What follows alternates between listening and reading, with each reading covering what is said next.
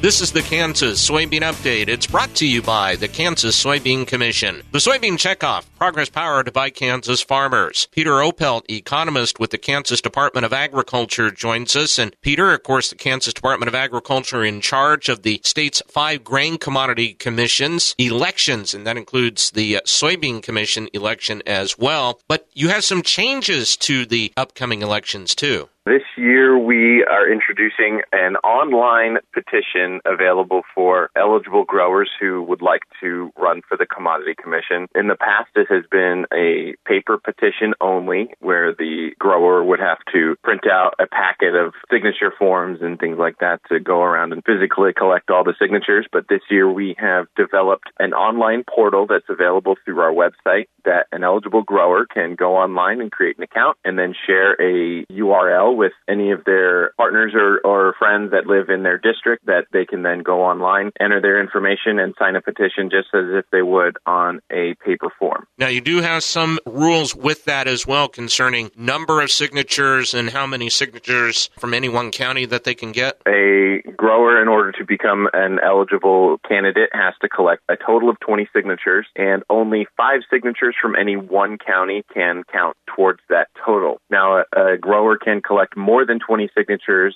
and say have a total of 24 signatures, and some counties that have 6 signatures from that county, and that's still okay. And we do encourage that just to ensure that all of the signatures are eligible to be counted towards that total. They have to be involved in growing whichever crop they would like to run or vote for. So if they want to run for the Soybean Commission, they have to have been involved in growing soybeans in the last 3 years. So that includes physically working the land or an ownership partnership kind of deal. And the paper candidate registration packets are still available too? Correct. You can do one or both or any combination of the two if you don't think you'll be able to get enough signatures either on paper or online. The paper petitions do have to be postmarked by November 30th, and the website for the online petitions will close on that day as well. Which part of the state is the upcoming election covering? This year, it is the western third of the state, so that would be in districts 1, 2, and 3. And if they want more information, they can just go to the website? Yes, it's